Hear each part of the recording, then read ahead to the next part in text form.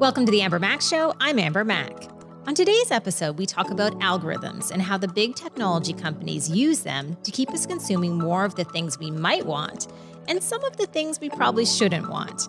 Just spend an afternoon with your kids on TikTok to see what I mean. We kick off the show with a conversation about big tech with Alex Kantrowitz, who is the author of Always Day One and the host of the Big Technology podcast. And then I catch up with the co-founder of the AI Now Institute out of New York City to talk about the social implications of artificial intelligence. The Amber Mack Show is powered by TP-Link. TP-Link is the #1 provider of consumer networking devices that remove wireless pain points in your home, so you can live, work, and play in a connected and smart way every day. First up on today's show, I ask Alex about the role of big technology in today's world. I mean, the #1 thing is the power. These companies have extraordinary power over what we buy, what we do, and often what we think. I mean, if you think about Amazon, it controls our commerce. If you think about Facebook, it controls, or has a big influence on our relationships with our loved one. Google, I mean, if you're looking for information, you're going to go through Google. Apple and Microsoft, right? This is the devices we use and the way that businesses operate. So I would say that, this is a remarkable group of companies. They make up more than 25% of the S&P 500, and the S&P 500 biggest companies in the world. It's supposed to be fairly distributed, and to have 5 companies make up a quarter of that is pretty remarkable. And I don't think we've really seen anything like this before in our history. Well, we all know the famous quote about what comes with great power. That is, of course, responsibility. And I would probably argue that over the years, the relationship that the end consumer has with big tech has changed, especially when it comes to the issue of trust. What have you seen?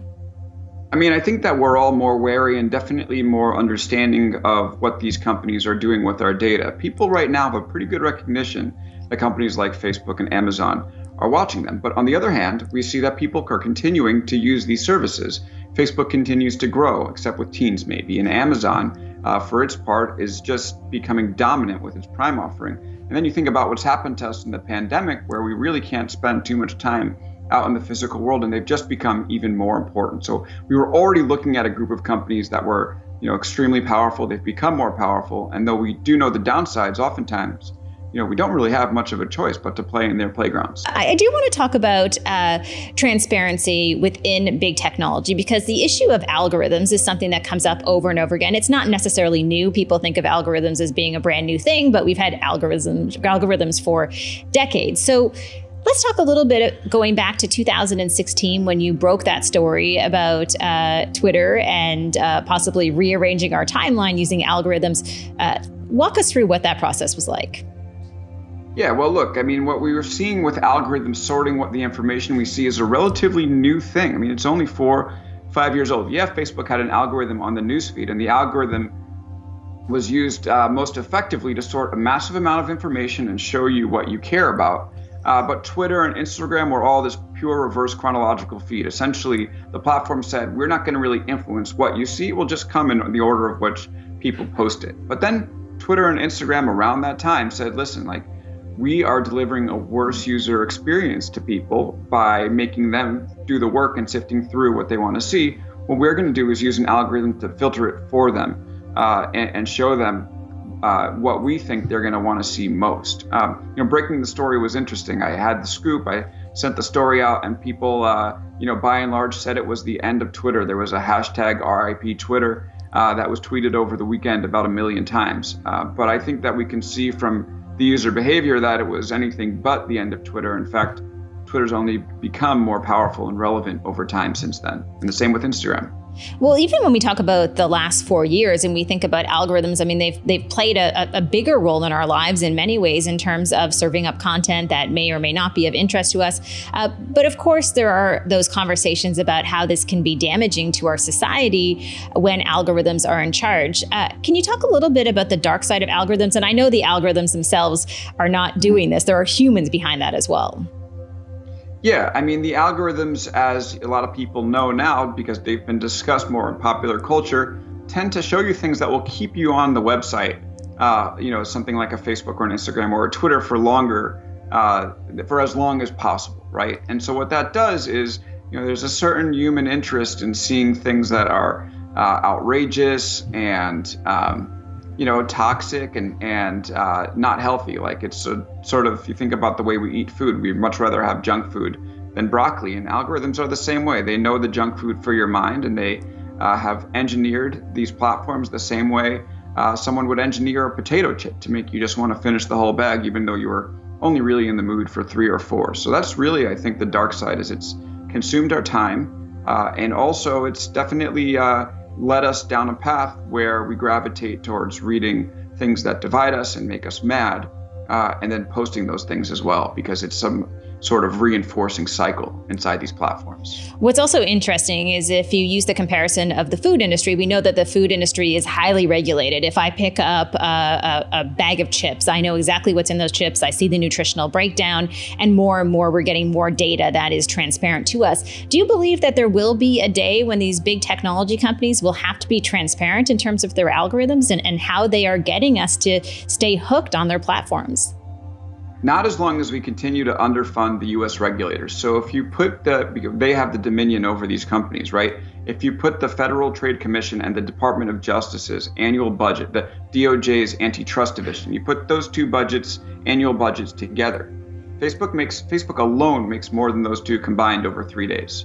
So you're talking about annual budgets in the 3 to 500 million range for these agencies, and you're talking about quarterly revenue for Facebook alone of $17 billion.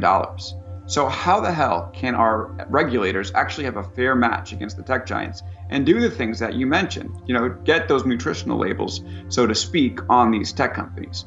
And they can't do it right now because they're overmatched. And the government just sort of, talks a big game, talks about the things that these companies do wrong, puts out reports, makes YouTube videos, does Twitter moments.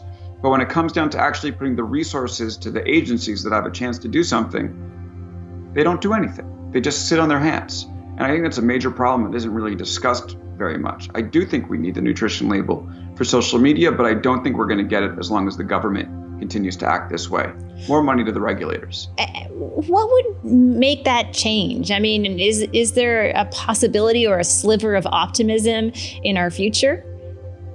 I'd like to try to find some. I mean, I've spent basically the entire last week emailing Senator's office saying, the people who are responsible for funding these agencies, saying, hey, look, this is what, I spoke with the people working inside these agencies. They told me that it was ridiculous, that they're severely underfunded. So I said, okay, well, I'm going to bring it to the people who are supposed to fund that, senators. And, no one would speak on the record about that or give any on the record comment, even like a comment that says they support more money to these agencies. So I do think we're going to need a political shift, in this world for us to be able to get to that point. And actually conversations like this, I think, can go a long way to doing it, because the number one issue, I think, is awareness. I don't think people realize how outmatched a government can be against one of these tech giants, but the battle isn't even close right now. Well, it's interesting when you talk about awareness. I wanted to wrap up our conversation talking about the docudrama on Netflix called The Social Dilemma. And I will just say that I don't know if I'm a fan of that style of documentary and drama kind of mashed together, but apparently it is helping some people understand more and more, again, the power that some of these technology companies have. What has been your response as you dive into that documentary? Yeah, I think it's raising important issues. I don't think it's fully, the measured, nuanced take on these things that we need. I think it might define the tech world the same way the Social Network movie defined Facebook. So, but I will say, no doubt, it's having a major impact. I mean, I have people who don't work in the tech industry just saying, hey, did you see that movie on Netflix? It's got to be beyond powerful. I mean, I thought this is one of those tech moments, right? I thought about watching it, and then I logged into Netflix, and I didn't even have to go search it. It was there on the top. So, Netflix, which, by the way, probably part of the problem here, which, has all these algorithmic issues the same way that Facebook and Google do. No one talks about that. But there it was recommending it. It's been a windfall for Netflix. And I think, look, the way that the measured people in the technology industry think about it is, hey, at least it's starting a conversation. We do need a conversation about the way that these companies are looking at our data and using algorithms, to change the way we think and act. And I don't think it's as dramatic as that film makes it out to be, but I'm hoping, like most information, people take it as a data point and then search for more information about it. And then, like you mentioned, like awareness, like get more awareness about it, because knowledge is power. Let's figure out what's going on and be able to take action after that. There are many organizations studying the implications of algorithms. One of those is the AI Now Institute. Here's their co-founder, Meredith Whittaker, on where this technology shows up in our daily lives. All of us, to one extent or another, have our lives touched by algorithmic systems, whether we use, all of us minus somebody who may live in the woods, right?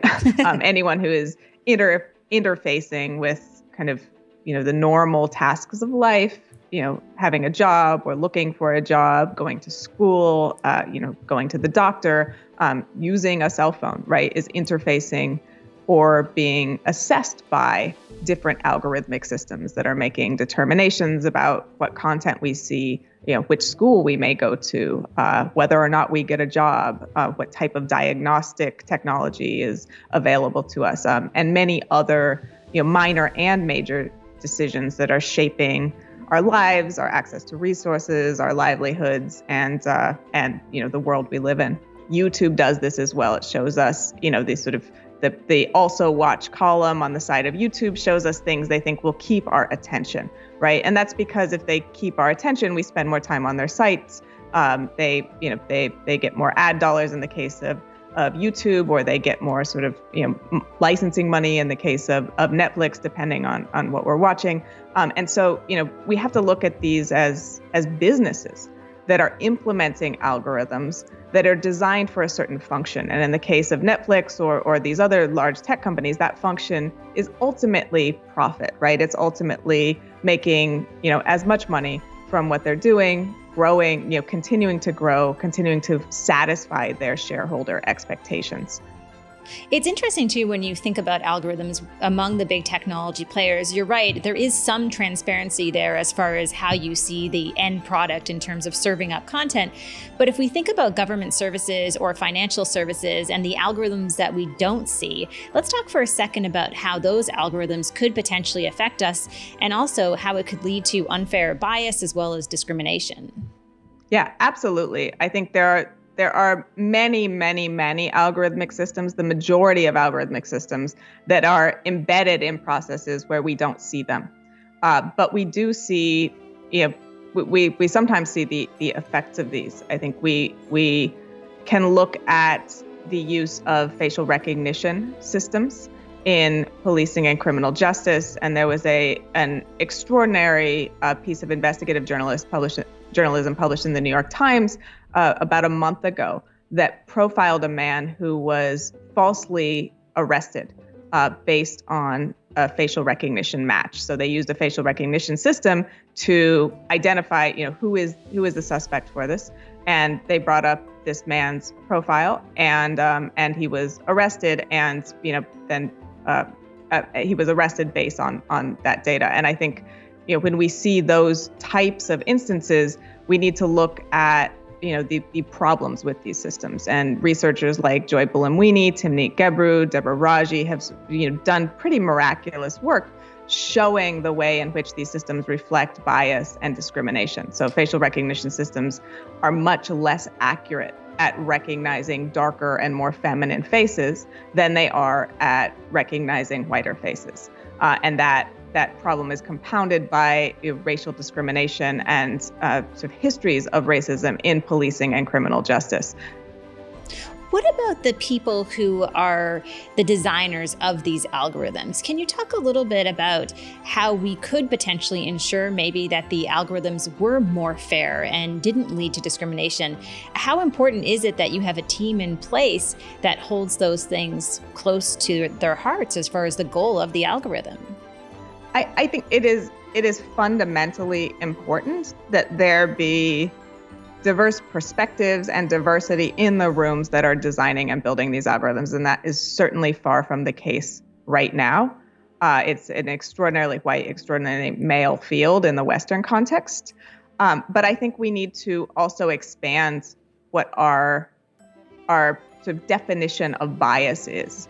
Because building a facial recognition system that recognizes all skin types equally, that is 100% accurate for any face, doesn't ensure that technology is used to is used in service of justice, doesn't ensure that technology is fair. It doesn't account for the power asymmetries in who is using that technology and who that technology is used on.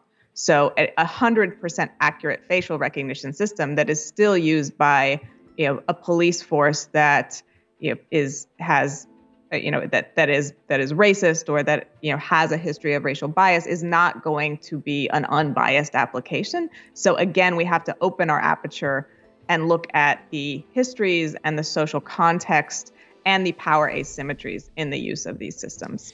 So how does the AI Now Institute work alongside other research organizations to ensure that perhaps law enforcement, as one example with facial recognition, that they stop using that technology or they limit using that technology? How do all of you come together and fight that fight?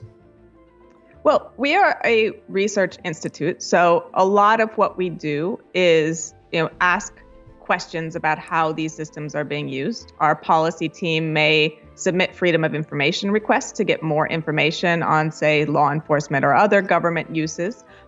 We may look at histories of use and point to examples of where things went wrong or where things went right, and surface those as part of a public conversation that is working to understand and uncover how these technologies are used and find points where the public can be engaged, points where the public or a sector of the public may need to push back on the use of these algorithms. And so we see ourselves as one component of a larger effort to kind of organize around some of these issues, to surface information around some of these systems, and to question the power structures from which these systems are emerging. The large tech companies and similarly situated interests that are the drivers of developing and deploying these kinds of technologies.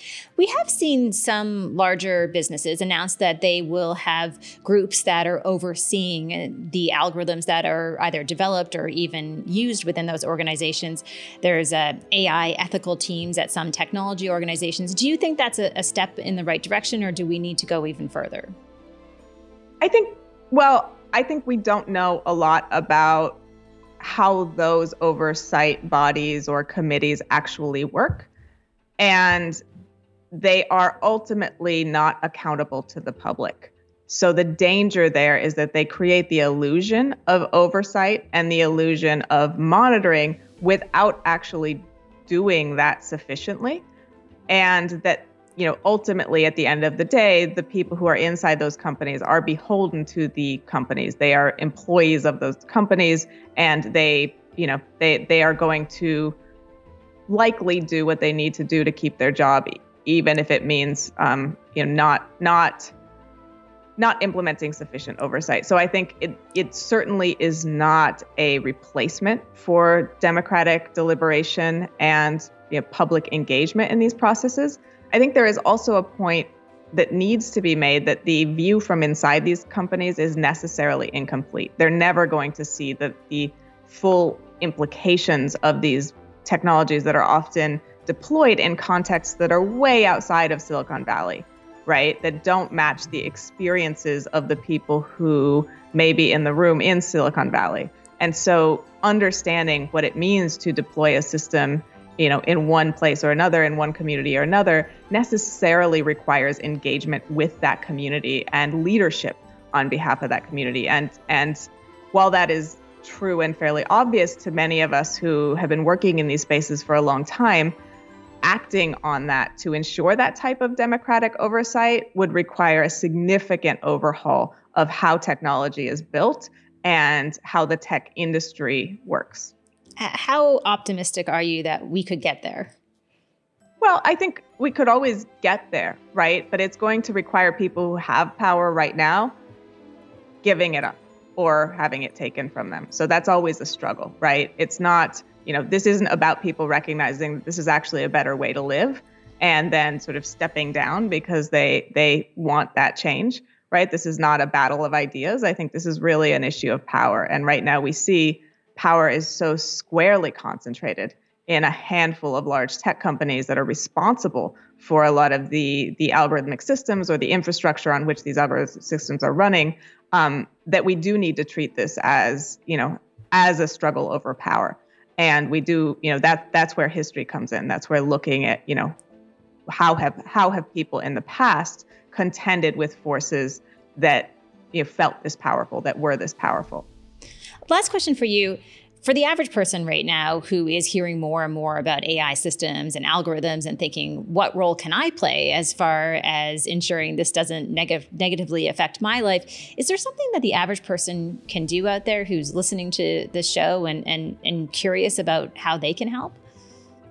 Yeah, absolutely. And I think I would sort of point to the adage, sort of dig where you stand, right? Because it's very likely that concerns that you already have in your community around, your school district or, your workplace or what have you, will have some algorithmic component, to put it that way.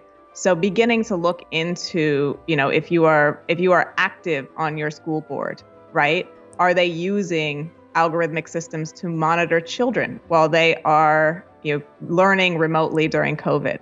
What are the privacy implications of that? What are the fairness implications? How are those systems working? What contracts were signed between a school district and a vendor in procuring such a system? Are they using automated decision systems to determine which childs go to which schools? And is this exacerbating segregation, right? Is it, there are questions like this that are already situated within contexts that a lot of people are engaged in, right? You don't need to become a technical expert to engage on these questions. I think the first step is just asking, where is technology being engaged in this context? And what implications does that have for the values that I care about, for the future that I want to live in? Before we dive into my essay on algorithms, here's more from our sponsor at TP-Link. If you live in a larger home and want to connect multiple devices to your network, including streaming cameras, you might want to consider a TP-Link mesh network. This allows you to blanket your home in Wi-Fi, and not just standard Wi-Fi, but Wi-Fi 6. So you can future-proof your home with 4 times greater capacity to connect more devices. Technology is moving fast and furiously ahead. The past few months have taught us that better home connectivity and smart devices can help us live, work, and play in a stress-free way. And now it's time for today's essay. Let's play a little game. I'm going to read a dictionary definition, and you're going to tell me what word I looked up. Here it is. A finite set of unambiguous instructions that, given some set of initial conditions, can be performed in a prescribed sequence to achieve a certain goal, and that has a recognizable set of end conditions. Yes, that is the basic definition of an algorithm. And if you knew that, you're probably in the minority. If the dictionary definition seems a little unclear, think of an algorithm like a recipe, because a recipe actually is an algorithm. It is a set of instructions with initial conditions, like get the ingredients, cookware, preheat the oven, that can be performed in a prescribed sequence, like cooking, to achieve a certain goal, i.e. making a dish, and has a recognizable set of end conditions. The dish turns out like it's supposed to and looks like the picture. In the context of technology and the internet, algorithms are largely discussed with respect to how they affect social media platforms and users of those platforms. A given algorithm is the recipe for how and when information and content gets delivered to end users. That's you and me. Does this algorithmic sorting or parsing of content need to happen? No, but if it didn't, there would be too much information too quickly too often, and you wouldn't have enough time to process any one thing before another thing came through. In other words, your timelines and news feeds aren't chronological. Rather, they're algorithmically sorted to present you with what is most relevant to you. At this point, you might be asking yourself how an algorithm created by a small group of people can decide what relevance is for billions of individual users. That's only half the issue. Whether we like it or not, a lot of our contemporary human experience is at least altered and at most determined by our media and social media experiences, and the media and social media experiences of various people close to us. In a very real way, the advent of social media made good on the internet's promise to connect the world and give everyone a voice in the public square. But in doing so, social media fundamentally changed how people around the world experience reality. and proprietary algorithms are at the heart of why and how this happens. I'm not necessarily saying that the companies that own social media platforms are always experimenting on us, but it's obvious that they could. I'm not necessarily saying that they have a financial incentive to lead users towards what people like author and activist Eli Pariser, who wrote the book The Filter Bubble, referred to as informational determinism, but it's obvious that they do. And it goes without saying that in our algorithmically determined reality, misinformation and disinformation campaigns are startlingly easy to create and unfortunately very effective. Election interference in 2016 is the most obvious example, but there are several others. In 2018, Mashable writer Chris Taylor suggested that Russian trolls couldn't do half the damage that YouTube's algorithm and its lack of meaningful human oversight had done to US politics. Taylor had noticed that in the aftermath of the school shooting at Stone Mason Douglas High School in Parkland, Florida, the worst school shooting in American history, a video claiming the shooting was a hoax and that one of the survivors was a crisis actor actually made it to the top of YouTube's trending section. This is just one of countless examples of this kind of thing happening on YouTube and elsewhere online. That isn't even the worst of it. In 2017, artist and technologist James Bridle wrote a viral Medium article which contained this horrifying sentence. Someone or something or some combination of people and things is using YouTube to systematically frighten, traumatize, and abuse children, automatically and at scale, and it forces me to question my own beliefs about the internet at every level. It turns out that people have been finding a way to trick the YouTube Kids algorithm into queuing up disturbing videos that ended up being played for very young children. Companies that own and operate social media platforms make most of their money from digital advertising targeted at users about whom they have scores of data. Data helps advertisers and anyone else sponsoring posts to deliver highly targeted content and messaging. The companies, therefore, have a financial incentive to keep users on their platforms as long as possible. And generally speaking, they do this by pushing us towards or into our respective filter bubbles, where everything is agreeable and nothing is threatening. This, again, is what some refer to as informational determinism, which removes a pesky little thing called free will. Some sources suggest that up to 98% of Facebook's revenue comes from advertising. Think about your personal social media use for just a second. I personally have accounts on Twitter, Facebook, YouTube, Pinterest, LinkedIn, and a secret account on TikTok. Now think about your colleagues, friends, and family members, and what they're on and where they're most active. Chances are the people you thought of, provided there are users on some type of platform, are on at least one of these platforms, but probably even more than that. In fact, there are billions of people on Earth, and billions of those people are online on social networks, consuming news and sharing memes and posting photos and telling jokes and chatting with friends, selling products and services, and of course, arguing with strangers. According to Data Reportal's digital snapshot from this past July, there are roughly 4 billion people on social media networks. So think about this again. A finite set of unambiguous instructions that, given some set of conditions, can be performed in a prescribed sequence to achieve a certain goal, and that has a recognizable set of end conditions. Instructions performed in a prescribed sequence to achieve a certain goal. What's the goal? I think you probably have an idea by now in terms of answering that question. And when it comes to big technology, it ends with one word, and that's profit. After all, there's an old internet saying that goes something like this: if you're not paying for the product, you are the product. While there are plenty of algorithms that benefit society, it's useful and important to understand how algorithms work and the impact they will have on the world today, tomorrow, and far into the future. And when you start to appreciate this impact, that's when you know that it's worth fighting for fair use. Thanks for listening to The Amber Mac Show, and thanks for subscribing. This show is produced by Amber Mac Media, and if you want to check out some video snippets from the show, please follow me at Amber Mac. Finally, thanks to our sponsors, TP Link, for your support.